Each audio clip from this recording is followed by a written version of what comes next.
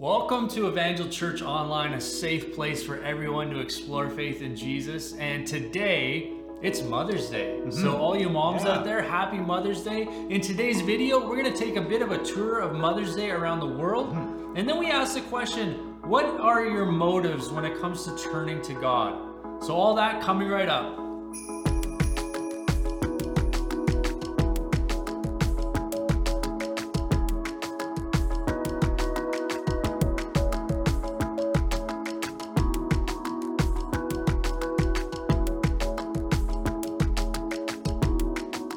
Well, welcome back, and if you're just joining us, happy Mother's Day to all the moms. And we said in the intro to this video that we're going to talk a little bit about Mother's Day around the world, but we figured we'd just give you maybe a little bit of an idea of where this came from. It actually came officially in the United States, 1914. President Woodrow Wilson declared it an official holiday. Doing a little research, it turns out that Canada, it is actually not an official Canadian holiday. But we kind of just adopted it from our brothers and sisters from down south. And so we do it unofficially in Canada. That kind of surprised me a little bit. Yeah, me too. Yeah. But we're going to take you around the world a little bit and just give you a glimpse of how Mother's Day customs kind of play out. So the first place that we're traveling today is Japan. And so Japan, Mother's Day kind of had a new significance or a new meaning after World War II. Obviously, there was like profound sense of loss around the world, but it grew popular by comforting moms who had lost children in the war. And so what they do is they bring carnations. There are two colors that they bring. The first one is red to a living mother, and then there's a white one for mothers who had lost somebody, or sorry, mothers who were lost by their children. And so they use carnations actually for a reason, and it's to symbolize the sweetness and endurance of motherhood in Japanese culture.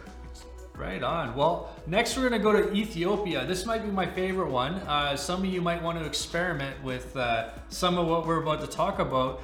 But just after the rainy season, early fall, it's dedicated to moms.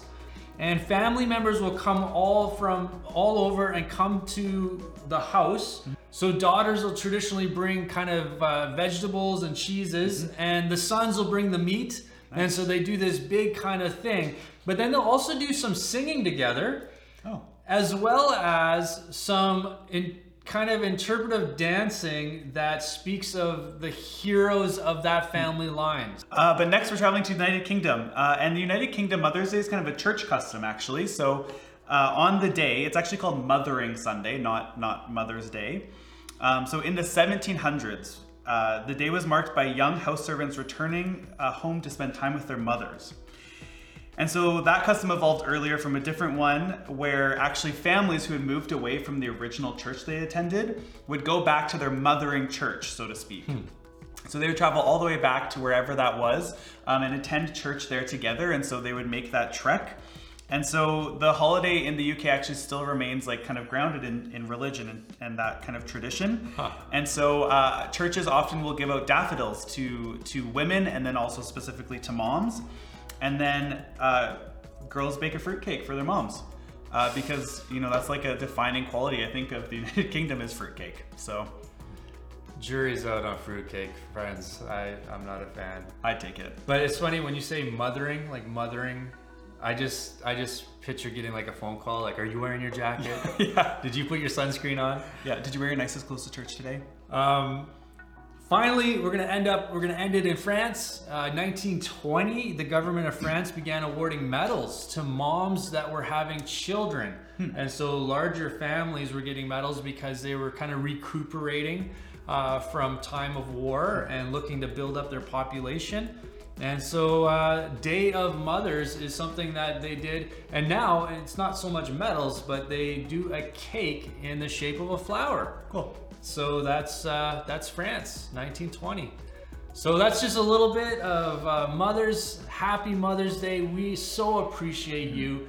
And so we're going to transition to Pastor Lisa, who's going to lead us in the teaching of the Word. But before we do that, we just want to pray a special blessing on moms right now. Lord, thank you so much for our moms. Lord, we thank you that you have brought this blessing, these blessings into our lives.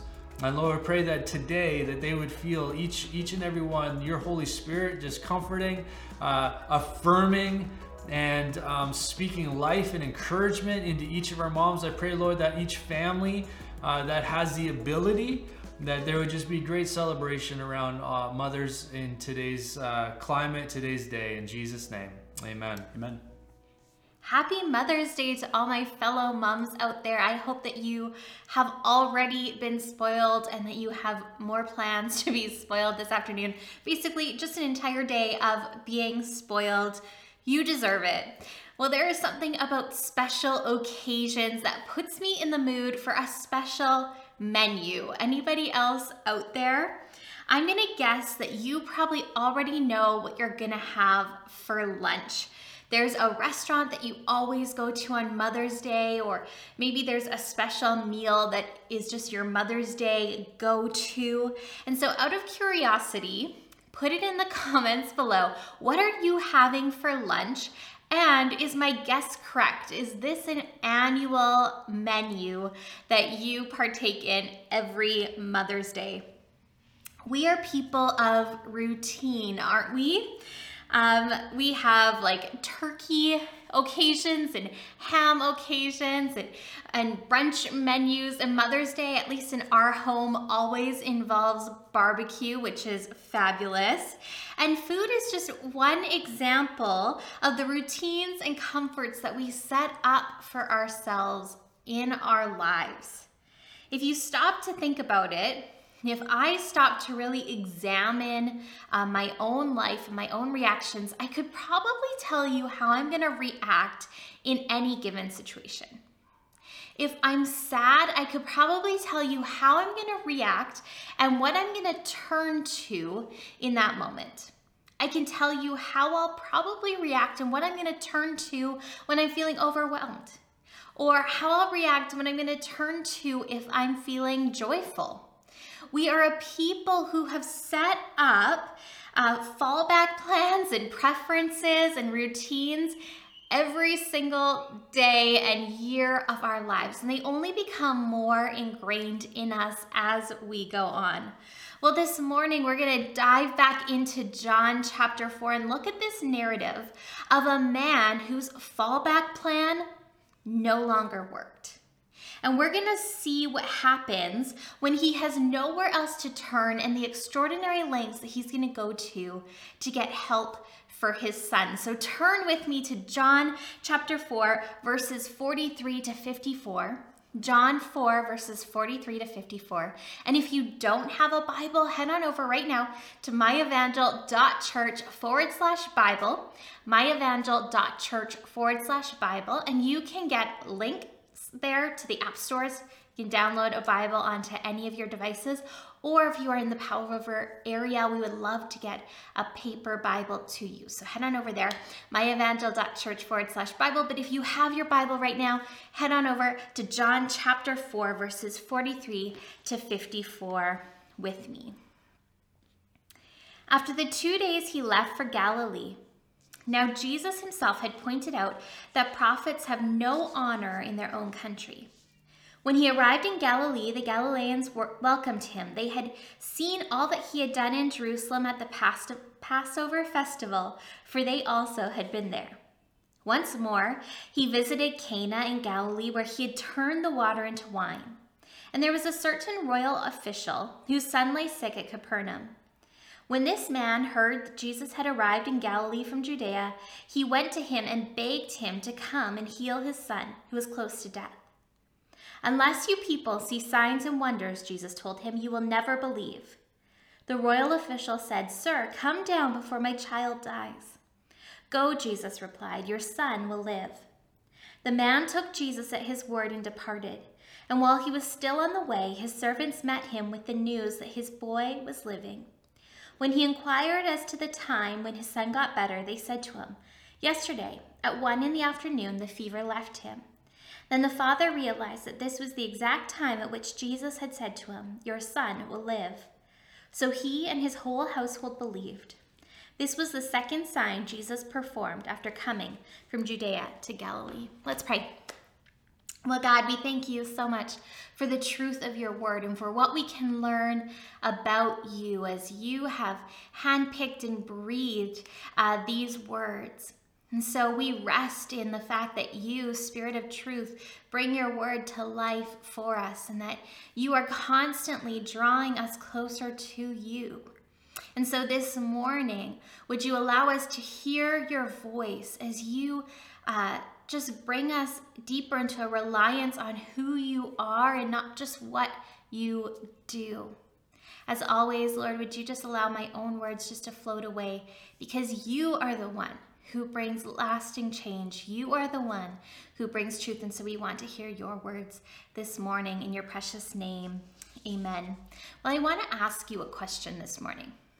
Where do you turn when life doesn't go quite as you expect it to? Where do you turn when life doesn't go quite as you expect it to? We pick up this narrative in John chapter 4 as Jesus is coming back from this encounter in Samaria with this woman at the well. And it's quite a different crowd that he's going to be interacting with now. He was in Samaria. He was in this community, this culture that was at odds with the Jews, and he's interacting with this woman on the fringes of society. And now he's back in Galilee, and he's now kind of interacting with a person who's at the center of society. Now, we know right now that the Romans are the ones that are governing this area, and so this royal official was likely an servant or a high-ranking officer for the royal family. He's right in the heart of this nobility, and so while there was still some tension between the Jews and the Romans, we don't know what culture or people group this official comes from, but we do know that he was likely a person with means. He would have had the ability to have doctors and medicine for his son, and still he comes to Jesus because nothing is working. He's at the end of his rope, and he hears that Jesus is back, and so he knows immediately where he needs to turn as life has taken this unexpected and this very tragic twist in his story. And there was a certain royal official whose son lay sick at Capernaum. And when this man heard that Jesus had arrived in Galilee from Judea, he went to him and begged him to come and heal his son, who was close to death. I can't imagine this moment, and actually as a mom, I don't want to think about something befalling one of my children. I think that's our greatest fear as parents.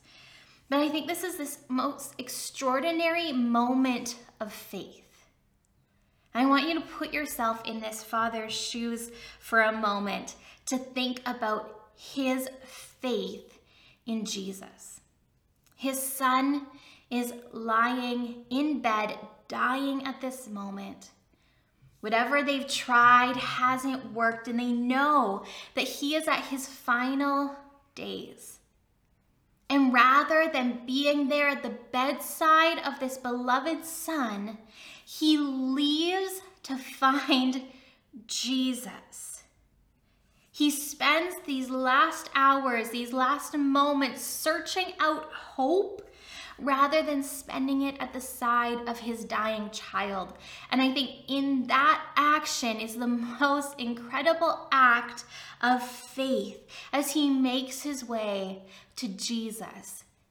He turns to the only one that he knows can bring any sort of miracle, any sort of healing into this situation. And Jesus looks at him and says, "Unless you people see signs and wonders," Jesus told him, "you will never believe." And the royal official said, "Sir, come down before my child dies." And this is one of those moments, there are many in the Gospels, where I wish that I could be there. I wish that I could see with my own eyes, hear with my own ears, because this seems like the most incredibly harsh response. Like, Jesus, Come on, there's this man whose son is dying. He is absolutely distressed. He's worried over the fate of his child. He has left his dying son and come to find you. He hasn't sent a servant like he could have, but he's made this trek himself because he believes that you are the only one that's going to be able to save his son, and you rebuke him. That just seems like the harshest way to respond to this distressed dad. And sometimes this is the problem with reading, right? We have to just take a step back from our own human emotions and stop for a moment and turn to the character of God. And David Guzik has a great observation of this moment because of verse 49. Sir, come down before my child dies. In his previous words, this is what David writes, it seemed that Jesus discouraged the nobleman from asking for a miracle. Yet this request shows that the nobleman properly understood that Jesus did not intend to discourage asking for miraculous help, only to discourage a faith that seeks only the miraculous. That seeks only the miraculous. Where do you turn when life doesn't go quite as you expected it to? But I want you to dig down deeper into that question. What are you looking for there? What are you looking for in your source of help? What are you seeking? What are you expecting there? You see, Jesus wanted this man to put his faith not in the miracle, but in the God of the miracle. He was asking him to shift his focus and shift his desire from just what Jesus could do into putting his trust and his faith in who Jesus is. And when life goes sideways and we cry out to Jesus, is it because we're looking for a cure or because we're looking for the God of the cure? Now, I often will say that God is not a genie in a bottle, just there to grant us our 3 wishes. But I think this is one of the hard things about faith, is knowing that God is able, but not treating him like this God who's just going to wave his magic wand over our problems and they're going to disappear. Because we can't treat him like that. We can't treat him like a genie in a bottle when he wants us to lean into who he is, to trust the God who will draw us close in the storm rather than just the God who calms it. And it's an important distinction that we need to make, even though it can just seem a little bit like semantics. It's an important question we need to wrestle with, because one of these options is going to leave us disappointed, and the other option is going to leave us fulfilled. Where do you turn when life doesn't go as you expected it to, and what are you expecting to find there? Are you expecting to find a God who's just going to grant your wish? Or are you expecting to find a God who will draw you close in the midst of a storm? And this is why it's important. I have had prayers that have not been answered the way I wanted them to be. I'm sure you have too, and I don't understand in my own mind, in my own human logic, why God says yes to some prayers for healing and restoration and redemption, and he doesn't for others. I don't understand. But this is why it's important to drill down on why we turn to God. Because if I'm turning to God in the midst of my distress, and I'm only looking for him to say yes to my request, then at some point in my life that yes isn't going to come, and I'm going to be disappointed and disenfranchised and jaded, and I'm going to be left with this idea that God has failed me. If my plan is I'm going to pray and God's going to do exactly as I want him to do, if I pray and I expect that God will do exactly my plan for my life, then I'm going to be left wanting.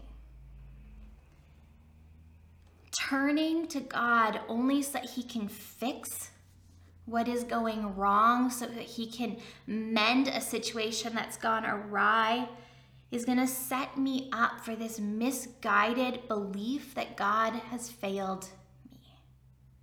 That God just didn't care enough, that God was absent, that God didn't hear all of these things that we hear of people who have these deep hurts and deep wounds.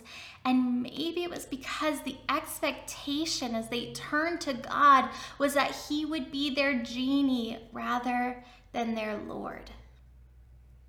Bruce Milne wrote this: "Faith based on signs and miracles must not be mistaken for true faith, however, which is why Jesus did not encourage it. It fails to honor God, since by it he serves us rather than the other way around. And we are left with the mistaken notion that we are in a position to dictate terms to him. If my fallback plan is that I'm going to pray and God's going to do exactly what I want of him, then I'm going to be left wanting. Because my prayers and my ways are short-sighted.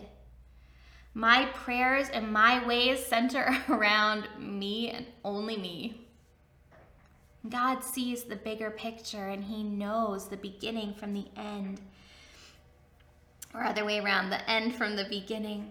But if my plan, when life doesn't go as expected, is to run into the safety and the security of a God who shelters me in the middle of a storm, to run into the peace of a God who promised never to leave me, to burrow deep into the God who's promised me strength in my weakness, who's asked me to rejoice in him even in the midst of deep problems and troubles, that faith, that turning to Jesus will never leave me wanting.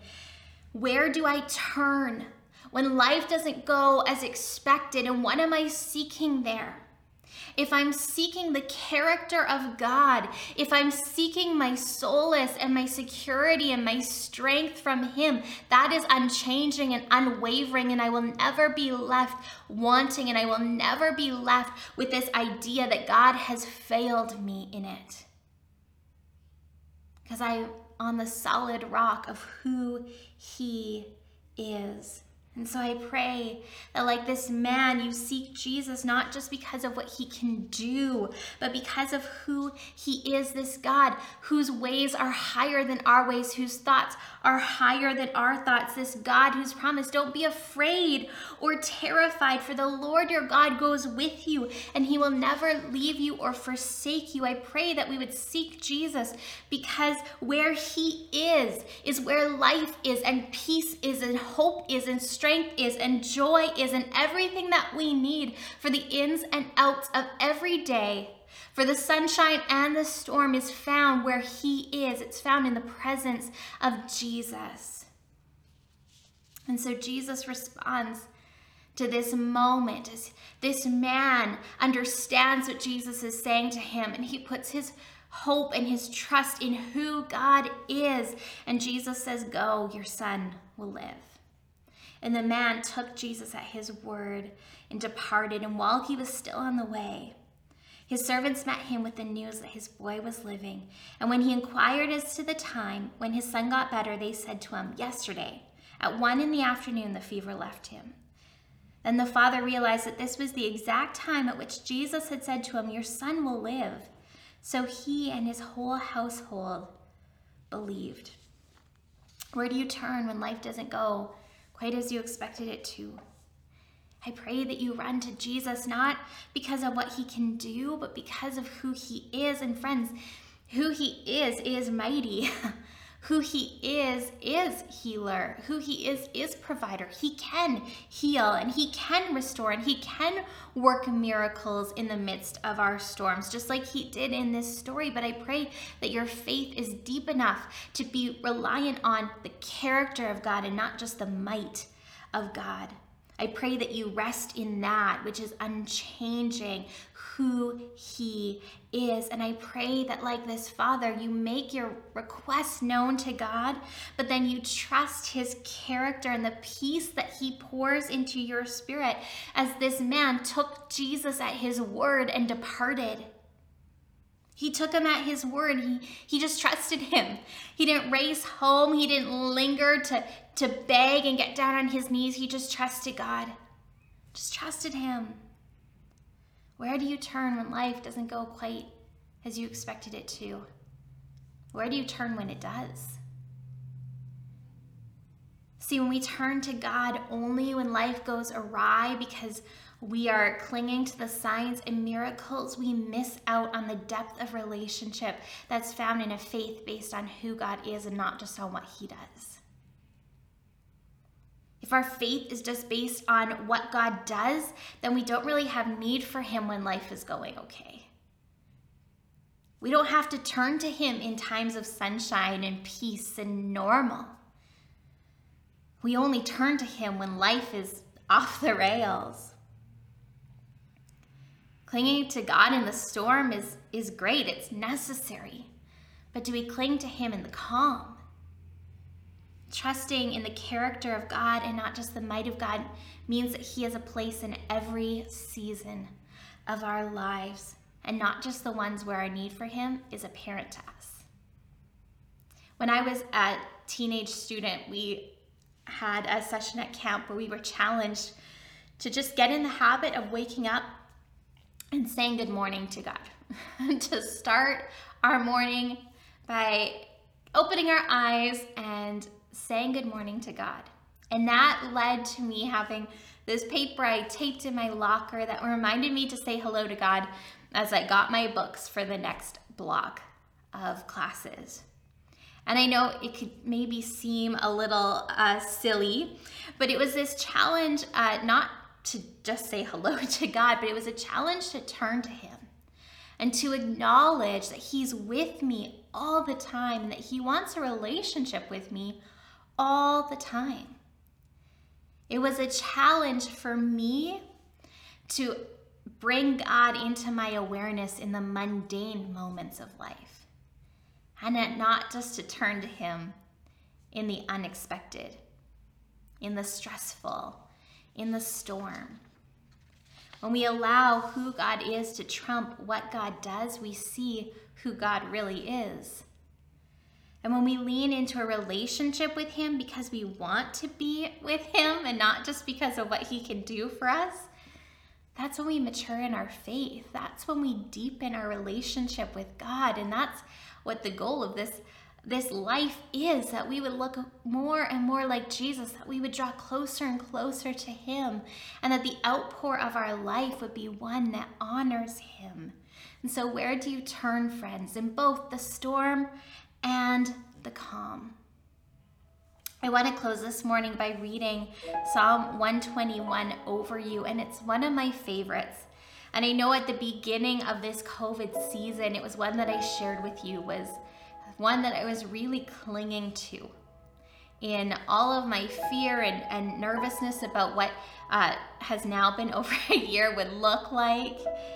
And it's my favorite, and it dots my prayer times because it reminds me of where I need to turn. Not just in the storm, but in the calm. It reminds me of all that God has promised to us, of his presence, of his ability to sustain us, to be more than we need. So let's take heart and let's place our hope in Jesus, because he's promised to be with us. He's promised that when we seek him, we will find him. He's promised that his strength is made perfect in our weakness. He's promised to be enough for everything that we face, for every day, for every situation, not just because of his might, but because of who he is. I lift up my eyes to the mountains. Where does my help come from? My help comes from the Lord, the maker of heaven and earth. He will not let your foot slip. He who watches over you will not slumber. Indeed, he who watches over Israel will neither slumber nor sleep. The Lord watches over you. The Lord is your shade at your right hand. The sun will not harm you by day, nor the moon by night. The Lord will keep you from all harm. He will watch over your life. The Lord will watch over your coming and going, both now and forevermore. So God, I thank you that we can lean into the truth of who you've declared yourself to be through your word. I thank you that you are attentive to us, that you are with us, that you promise never to leave us, that you are keeping guard over our days. And so we lean not just into what you can do for us like petulant children, but we lean into a relationship of discovering who you are, of delighting in who you are, of basing our faith not just on what we get out of a relationship with you, but on the firm foundation of your character. And so would you draw us deeper this week into that relationship with you, that we would learn more about your heart, and that in turn we would be able to serve you in every moment as you awaken that desire of relationship with you within us. We love you in your precious name.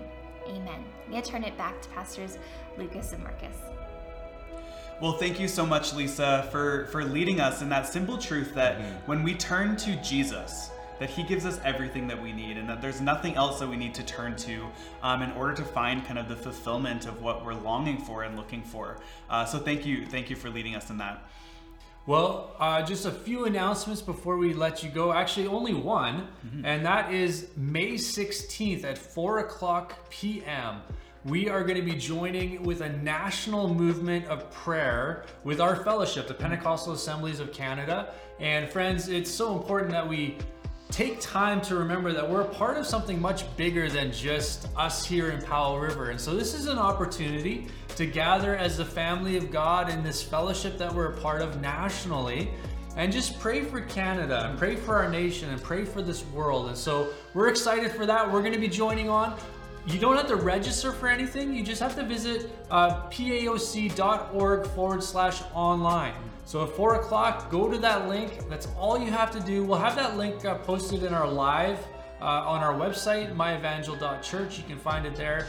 And that's just going to be a great time of gathering together nationally to pray and just to seek the Lord's face in this season and in this time.